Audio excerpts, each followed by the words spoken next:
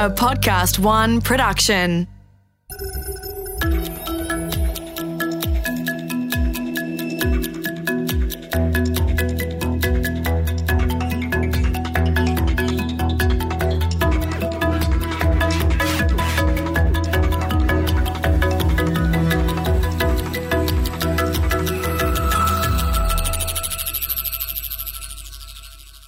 I have a confession. Wherever I go, everywhere in the world, I see dead people. Okay, so maybe they're technically not dead, but I see them everywhere, shuffling around in public, dead-eyed stare, staring into the palm of their hand, grinning like idiots, lights on, nobody home. Okay, so maybe they're more like zombies. And like every zombie movie you've ever seen, these zombies are the product of a horrible virus, a virus that ate their brains, ate their souls, left them dead inside. And you know what? I bet you see them too. Walking along, looking down, staring into their hands, smiling at nothing. The smartphone is a marvel. It put the entire world of knowledge in our hand. And the smartphone, well, the smartphone is a terror. Because it opened up every one of our minds in ways that we'd never anticipated, to forces we'd never encountered. To user engagement. It sounds so innocent. What it means is that whatever comes through that screen on the smartphone has been engineered using neuroscience and behavioral science to be as alluring as it possibly can be. So that it's gotten harder and harder and harder to look away. Our attention has been spirited away into these little black mirrors. Our lives are no longer entirely our own, and no one saw that coming. Now that it's here, how do we escape this planet of zombies?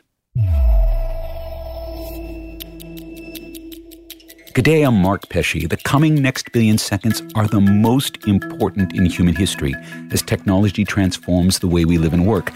In this third series, we conclude our conversations with some of the brightest minds shaping our world, charting our path as we voyage into an incredible future.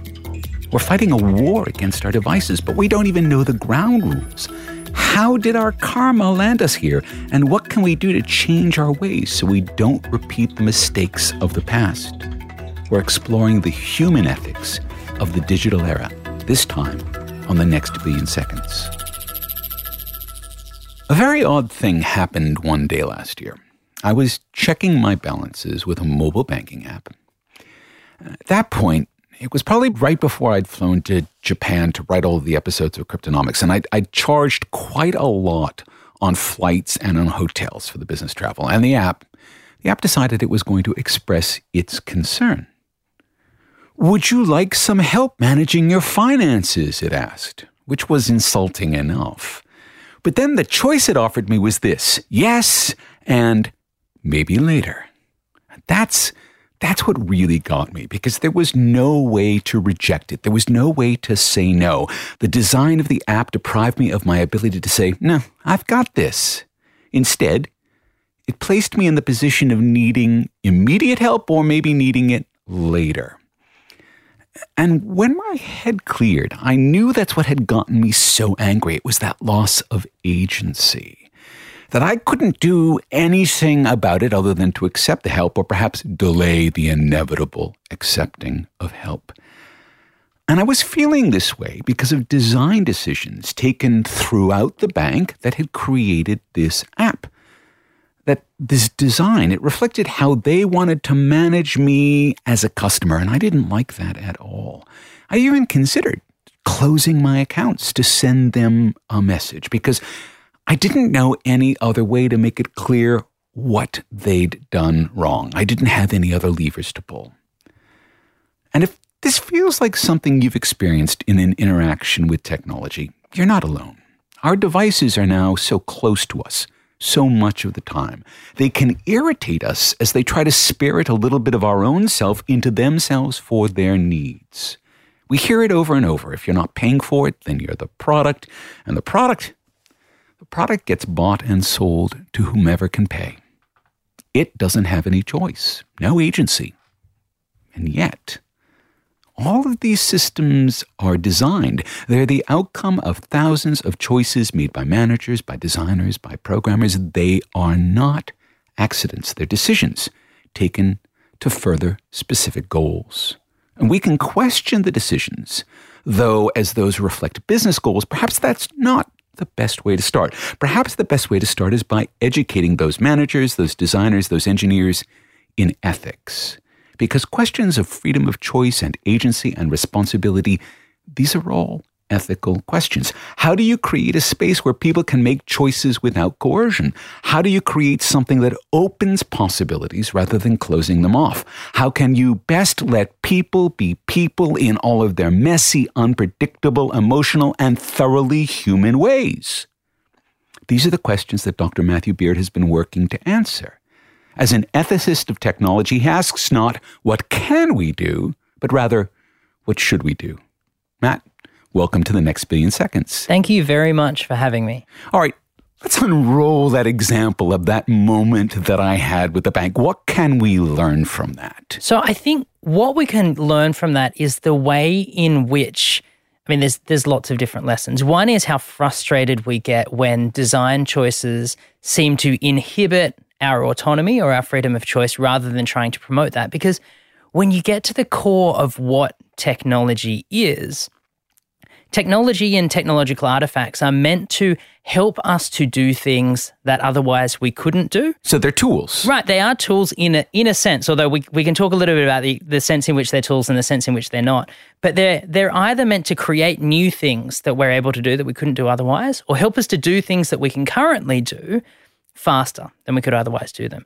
What that means is that they are inherently meant to be connected to choice. They're meant to amplify our humanness and let us do more of the human stuff. And the human stuff is all about choosing and it's all about freedom. So there is this perversity when this thing that's meant to be about freedom suddenly starts to inhibit that freedom. So I think that's lesson one. And lesson two is just how clear it is the intentions through which or the intentions for which a technology is designed reveal themselves in particular design decisions. So if you are designing something which ostensibly is meant to be helping people to manage their finances as they see fit and hopefully in a kind of responsible way, you make a series of design choices.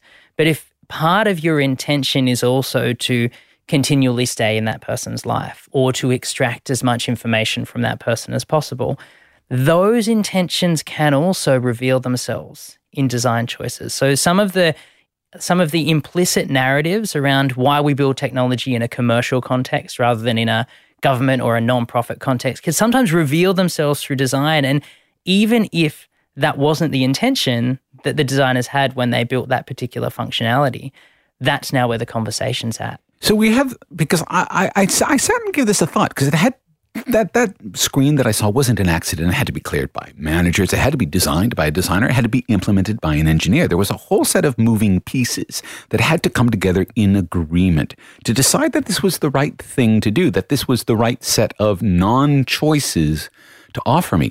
How does an organization that is ostensibly just trying to save and manage my money come to a place where it's now trying to be coercive around my behavior? Is it because it has a tool that allows it, or because it thinks it has a tool that allows it? There's an interesting way of thinking about it. The way I tend to think about it is that the way that you set up this problem, I think in one way is really nice in saying there are a myriad of different choices that are made before you come to access a product. And one of the challenges that we have is that we can't interrogate those choices. And that means that we're trying to infer from what we see, what the intentions are. And that's the first point at which social narratives around tech design kind of fall down.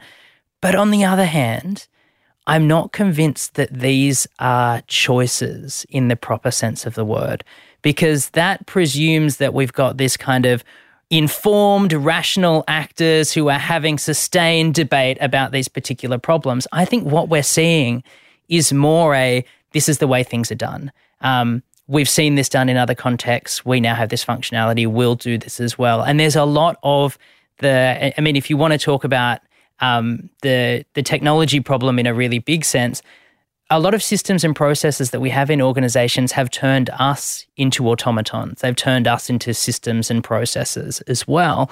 So I'm not entirely convinced that when we see bad pieces of design, that they are always manifestations of choice. They should be, but I'm not convinced they always are. I think that it's the water we're swimming in, right? So in other words, what you're saying is that these managers, these designers, and these engineers are as constrained. In other words, they're getting the choice menu that says, would you like vanilla or would you like vanilla, right? It's that all of them are now in the same trough, in the same sort of path that's leading them to make the same sort of decisions that are going to end up with me feeling like I don't have any decisions to make. Because all along the way, they haven't really had the freedom to make the decisions they feel they need. I think that might be what happens in effect. I think also what tends to happen is that you have a single app that's produced, and an app doesn't look like that big or complicated a thing when you are the consumer of the app, but there's a lot of work, especially when an organization is putting out an app, and there are lots of people working on the look and feel of it, the UX, the functionality behind the scenes, but each of those groups is usually working on their specific part of the problem. And so you have siloed groups working on particular operations, and usually their particular goals have certain targets they might need to meet. They might have KPIs. So on a human level, they might be incentivized to design in particular ways. And those things can sometimes contradict each other. And so you have cross purposes. So the artifact might, formally or officially have like one purpose or intention that it's trying to serve. But built into that, think of it like an iceberg. You've got this little part you can see on the top, but underneath is all of this stuff that we don't get to see, that's not necessarily called out at a design level. And in this specific case, part of it's that, yes, formally the app's helping to manage my money, but informally the app's also trying to manage the number of bad loans the bank has, right? That the bank actually needs to do that because that's part of their financial goals. And so the app is kind of caught in the crossfire here. It wants to make sure that I don't end up in a bad state, not so much for me, but to protect the bank and the bank's loan portfolio. And to add to that, it doesn't tell you that that's what it's doing or why. And so absent of that information, if you say, well, it kind of makes sense, like risk management is a big part of what financial institutions need to do from a business standpoint. And if we look back at financial crises and bad loans and the kind of the hugely negative effects that they can have on people's lives, arguably there's a responsibility to do that, to make sure that they're not making bad loans. So if that's clear that that is the intended purpose behind this kind of design, and it's not just, we want to stay in your lives, financial services is a different conversation, and they're remodeling themselves to be about financial well-being, and financial well-being needs to be in your life. It needs to be ubiquitous, and that might be part of what's going on as well. But so much of this is also that we get this product and it comes with terms of use that nobody reads. But what it doesn't come with is, the narrative around here's what we're trying to build, here's why, and here's the vision of the world that we are trying to create with this technology. And without that, we fill in the blanks as consumers based on a limited piece of information, the tech we have. We assume either good intentions and ineptitude or bad intentions and malevolence, neither of which is necessarily fair to anyone. Is that framing story that allows us all to rest comfortably in how the decisions have been made, is that framing story part of the ethical responsibility of the bank and of the creators of that app? Do they have to be telling that story not just to me as the consumer, but to themselves as the creators? Yeah, I would almost argue that the latter is more important. We're talking about, I guess, on two different levels.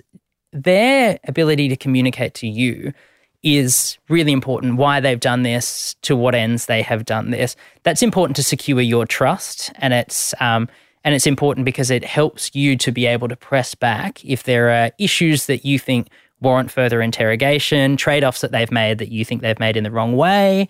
But you can imagine an organization that has done all of the hard work and all of the heavy lifting, and they've had really robust and serious conversations about that.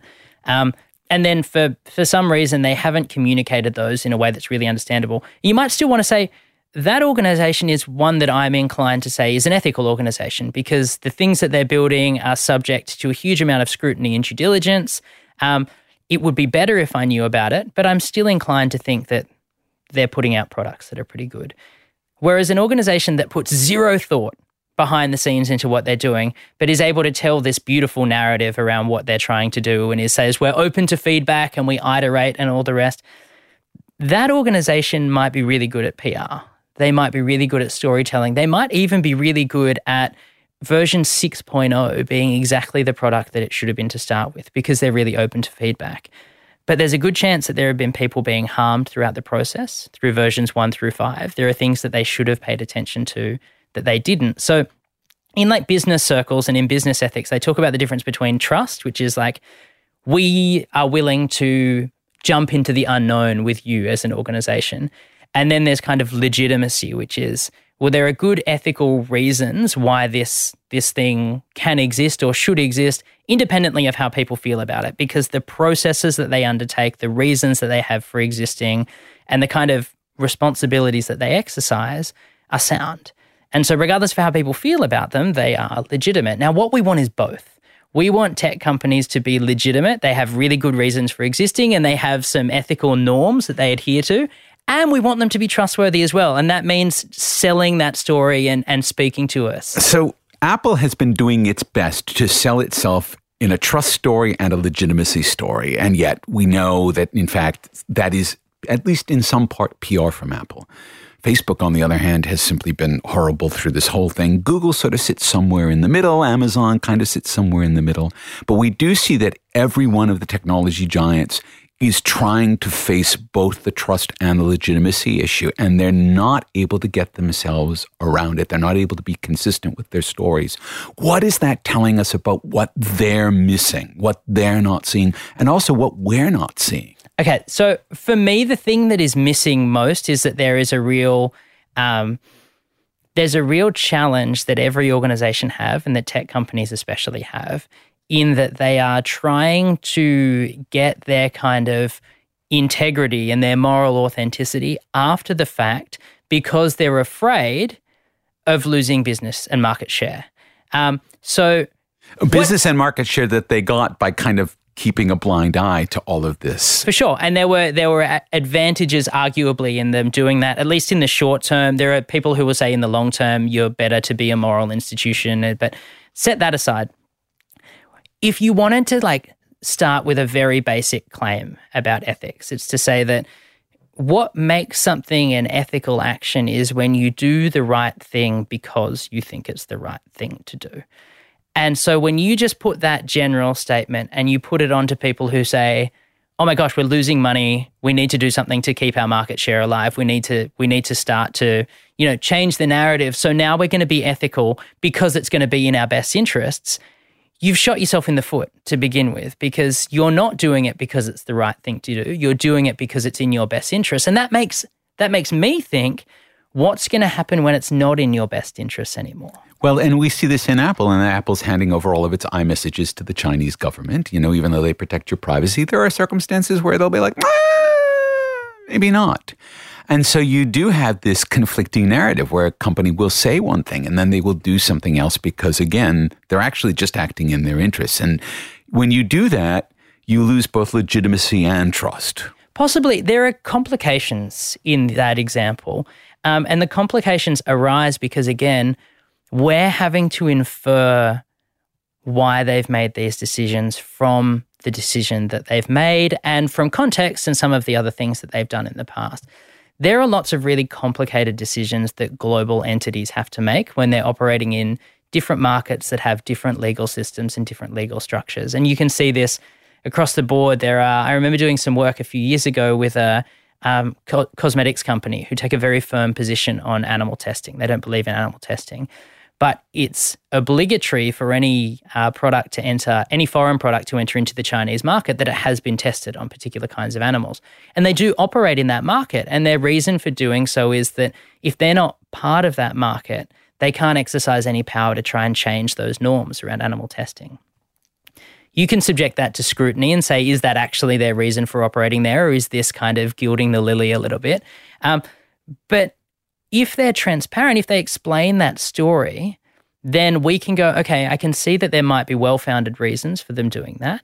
I also think that they're still wrong, and we can now have a sustained argument around the terms of that.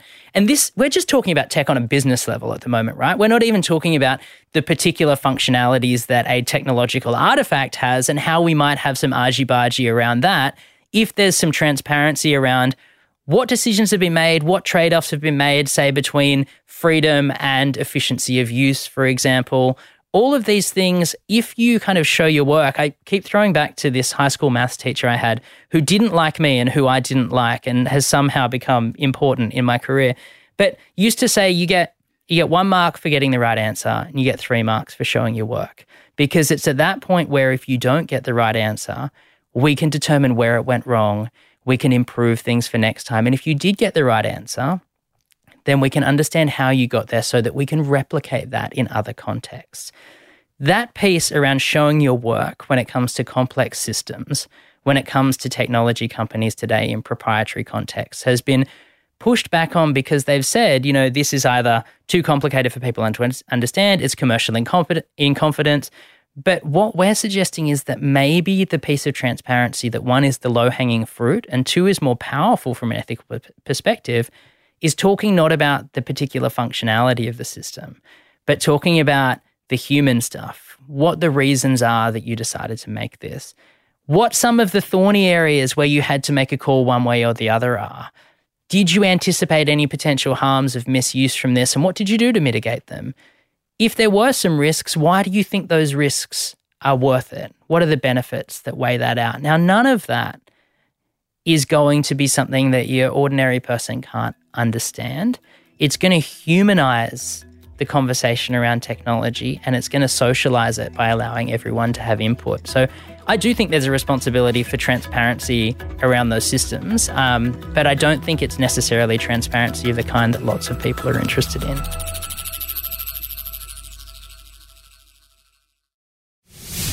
And we're back talking to Matthew Beard about the ethics of technology. So, Matt, you have said people don't come into work thinking they're going to build the Death Star. And yet, we have a range of Death Star-like technologies in the world today. And we need to think about, particularly as these technologies are getting smarter or more autonomous, we need to start to think about how we design them for their own capacity versus our own ability to make decisions on how we use them. So how do we start to map that out? Because these technologies are now coming very quickly. Yeah, I think that there are a couple of important pieces to the puzzle here. And that's important to say because it's often billed as there being one particular magic bullet that is going to solve all of these problems. And there have been some who have talked about ethics in that way, that we just need good people working in these organizations, and that's going to stop these problems from happening. I don't think that's the case for 2 reasons. Firstly, I think we already do have lots of good people in these organizations, but these are hard and complicated problems that just being a good bloke or a good Sheila is not going to be able to kind of repair the kind of complexity of those issues or kind of make that disappear. The second thing is not everyone is a good faith actor who's trying to do the right thing. And for those people, you need a really complex kind of regulatory system and accountability. So first thing to say is that ethics is not a voluntary opt-in system. It's not a replacement for law or regulation. But it takes us above that bare minimum. We don't just want tech companies, given their scale, given their ability to influence our lives, and given the capacity they have to improve them for so many people, we don't just want them thinking legalistically about what is the minimum standard that I need to reach here. We want them ethically and as designers to be thinking, how can I make this thing the best version of itself? And one of the things that I've been saying is that you can't build great technology unless it's good as well. And that means good in the ethical sense. And so what I've been trying to do is just map what are the various different kind of moral responsibilities that technology designers need to take into account when they're building their products. And you come up with some very nice, fairly intuitive and somewhat abstract principles like don't treat people as if they were tools that you can just use to get results. try to amplify rather than constrain human freedom. Take responsibility for what you're doing, designed to include vulnerable users. Now, that stuff is, I think most people would nod their heads in agreement. The complexity comes in taking these high-minded principles and translating them into really practical design decisions. And so what we've tried to do is to translate and distill those really complex principles into operational kind of functions and practices, so they're more specific ways of giving voice to those problems. But we've also tried to build some kind of methodologies about how teams and designers can actually sit down and ask really practical questions that elicit the ethical complexity that's involved in a particular situation. So if you think about ethics as a kind of lens by which you view the world, we can see the ethical dimension of things if we choose to look in that way or inquire in that way, but we can also ignore it by not asking those kinds of questions. So a basic example of this is kind of what we call sort of ethical red teaming. So a lot of problems arise when we talk about kind of ethical negligence, and negligence can often arise not because you're not paying enough attention to something, but because you're too close to something. You can't see the forest from the trees. And red teaming is a practice that comes from, security groups where they'll invite someone in to see what the security holes in a particular system. Penetration testing. Right, exactly. But from an ethical standpoint, what we're trying to do is seek impartiality and distance. And so if a design team are working really hard on a particular problem, they can sometimes have drunk the Kool-Aid a little bit of some of the business imperatives, some of the things that they think are really fun or are really clever bits of code that they've become really attached to. And they need someone to come in from outside and ask some hard questions about, look, this is a beautiful piece of code, but it manifests in enabling people to do something that they shouldn't be able to do, or it actually stops people from doing something that they should be able to do. So I think you need to scrap it. Or how would you defend that and kind of prosecute the case for, here are the points at which I think this product is unethical or might give rise to ethical problems, and then to test, have you made these kind of trade-offs in the right way? Have you stuck to the brief of this product, or has there been some kind of mission creep in what you're trying to achieve here? And was the brief a good one to begin with? Maybe there were some big problems in the original request for this kind of product that you didn't interrogate because either you weren't aware of them at the time because they only became clear as you started to develop the product, because if you hadn't taken on that particular piece of work at that particular time, then there was a good chance that your startup, which is just getting off the ground, was not going to exist anymore. So there are lots of reasons why we might take something on that we shouldn't have taken on. And that ability to step back and invite someone to be impartial in that process is just like one among a myriad of different ways that we can start to, in a more serious way, bring ethics into the conversation. All right, to bring it back to military machines, because the military has been one of the axes by which technological development has moved forward over the last, say, 10,000 years. All right, this is not a new thing. That military and technology, since we really started smelting metals, have kind of gone hand in hand. We now have this idea that we can use the current and next generation of both machine learning and artificial intelligence tools to help us build things that are smarter, that can, in some sense, act with autonomy in a range of situations.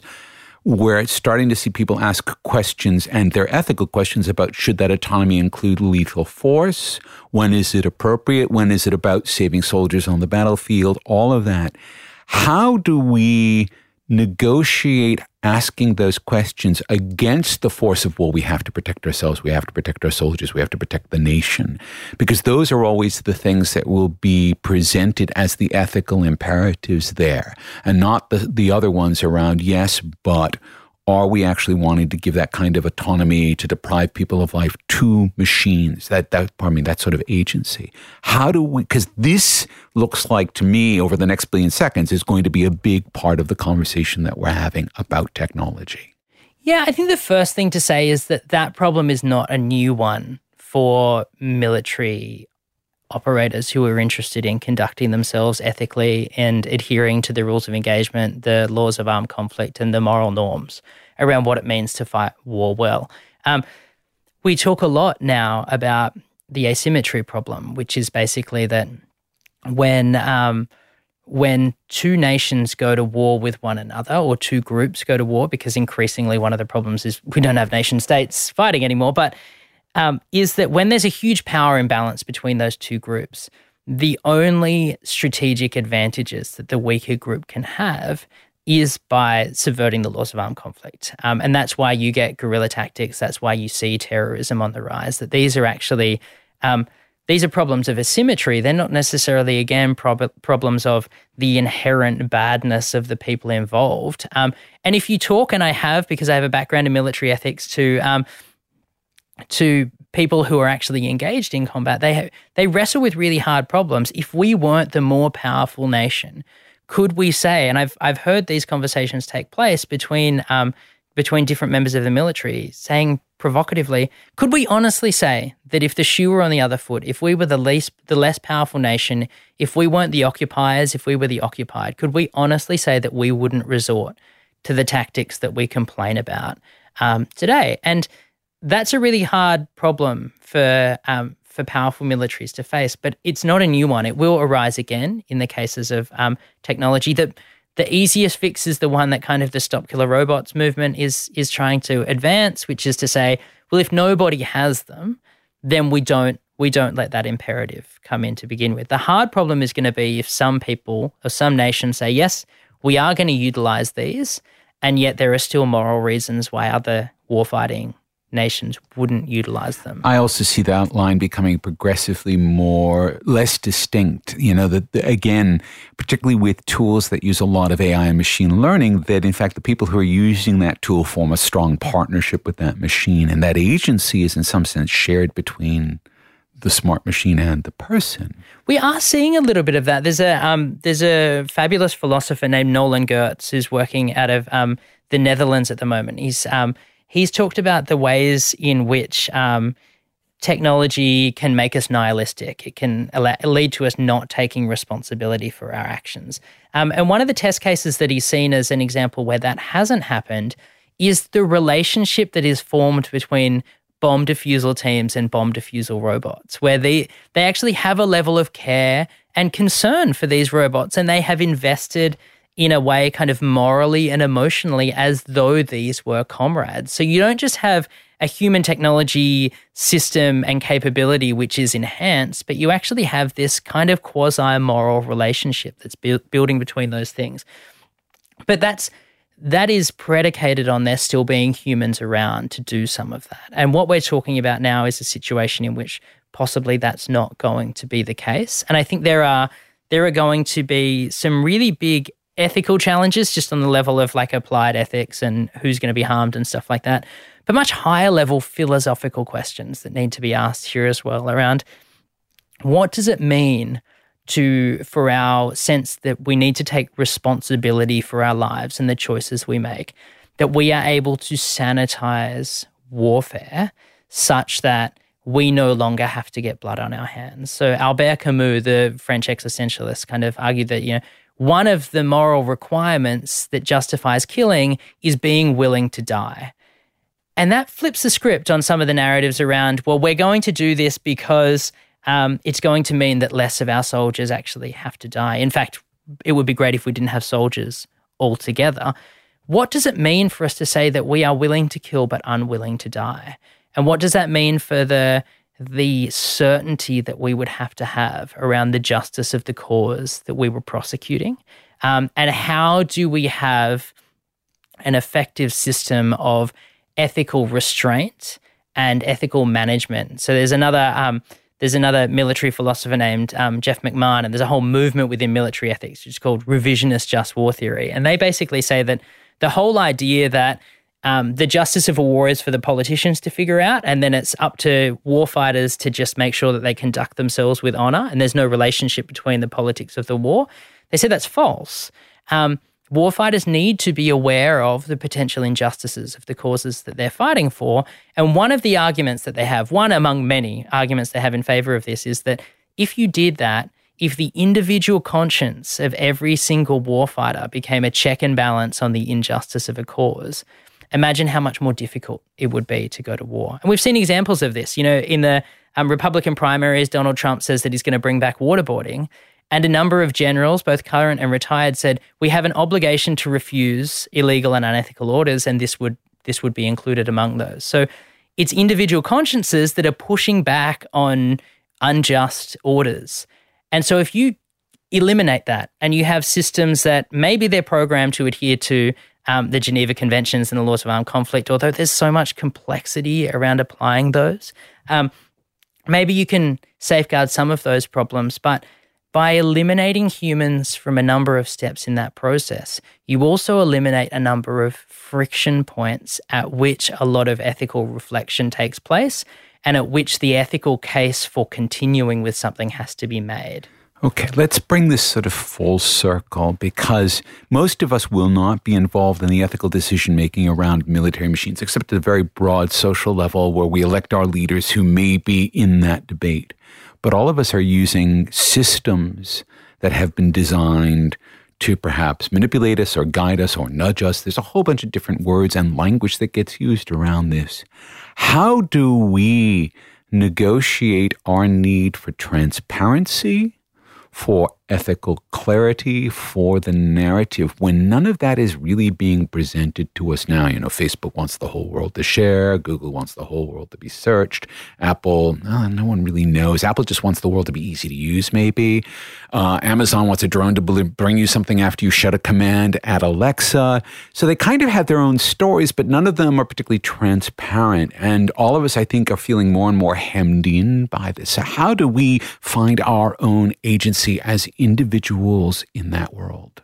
It is perhaps the question, and that, as always, when you get to the question, becomes the hardest one to answer. There's a framing issue, for one thing, which suggests that we ought to navigate this as individuals rather than collectively. We will have more power as a collective than as individuals trying to make individual arrangements with these huge tech companies. Because there's a power asymmetry. There is an enormous power asymmetry, and a lot of the responsibility will always fall on the more powerful person to manage that power asymmetry, because by definition, we don't have a huge amount of that power.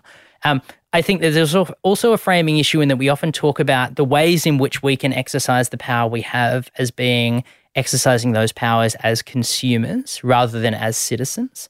I think a lot of the activity that we're going to need to undertake is going to be political rather than trying to hit them in their back pocket, because they are monopolies. And so it's really difficult unless you are going to opt out of those systems altogether, which is becoming harder and harder to do.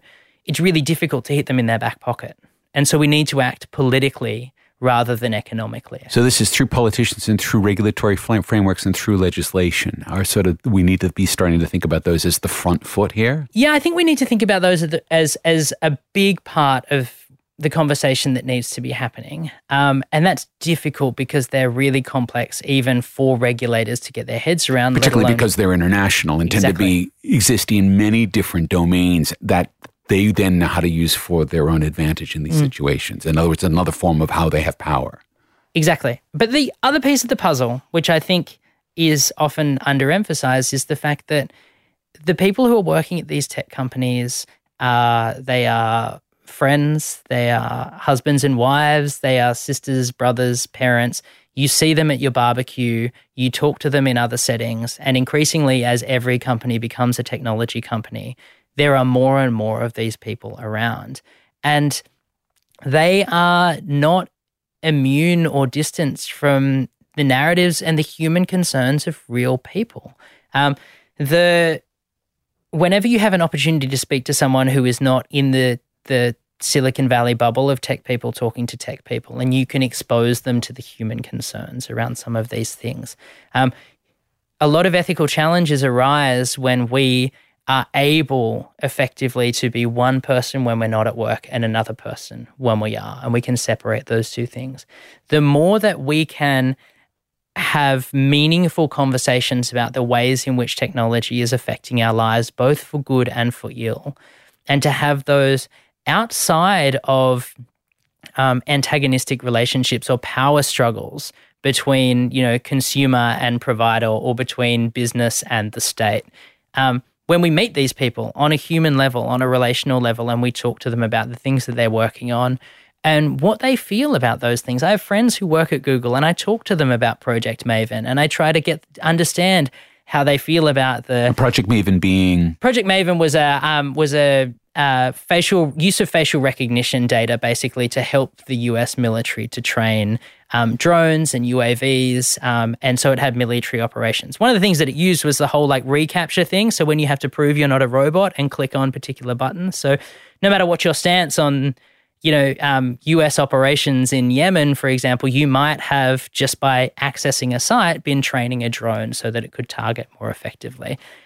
Google employees had enormous problems with that, and they acted as employees, and Google terminated this contract. Now, not everyone thinks that's a good thing necessarily, but it's an example of people working in a tech company acting as humans who have not drunk the Kool-Aid or entirely subjected their own consciences to the business imperative and the things that Google wants to achieve. Now, one of the reasons that that's happened, I think, is because they have been sensitive to broader social narratives and ethical concerns about some of what's going on.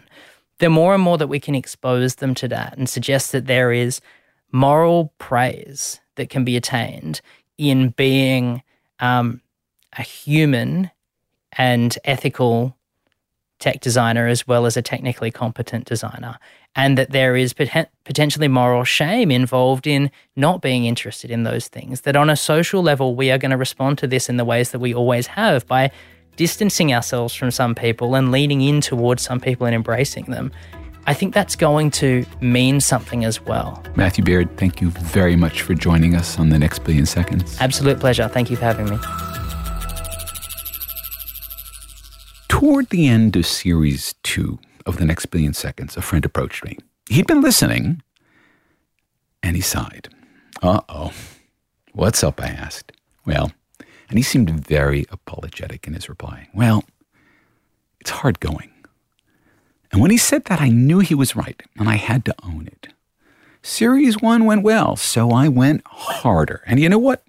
Maybe that's not quite the right approach. The future has opportunities and challenges aplenty, and maybe be a bit gentle with those. Ease people into it. That's what I've tried to do in Series 3. I mean, we've gone deep, we've gone broad, but I hope we haven't gone as hard, because I want The Next Billion Seconds to be something you look forward to as much as I do. And we'll be back after a bit of a break with Series 4. In Series 4, we'll land on something that we've so far avoided in this series, the living world, because it's not all about the machines. And that's not hard to hear. Now, has our conversation with Matt Beard got you thinking about the ethics we'll need to guide us safely into the digital future? If so, we'd like to hear from you. Drop by our website, leave us a message on LinkedIn. Tell us what you want to know about the future, and we'll do our best to bring it to you in another episode. Now, we've reached the end of Series 3 of The Next Billion Seconds, but don't worry, there's more to come, lots more. In a fortnight, we'll be back with another episode of Cryptonomics, and we'll explore in detail Facebook's new cryptocurrency, Libra. We've got great shows coming. You'll want to be here to listen. Big thanks to Matthew Beard for coming on our show. The Next Billion Seconds was written and presented by Mark Pesce, created in collaboration with Podcast One Australia, producer Alex Mitchell, and sound production Darcy Thompson. For more episodes, go to podcastone.com.au, download the Podcast One app, or search The Next Billion Seconds on Apple Podcasts. This is Mark Pesce, thanking you for listening.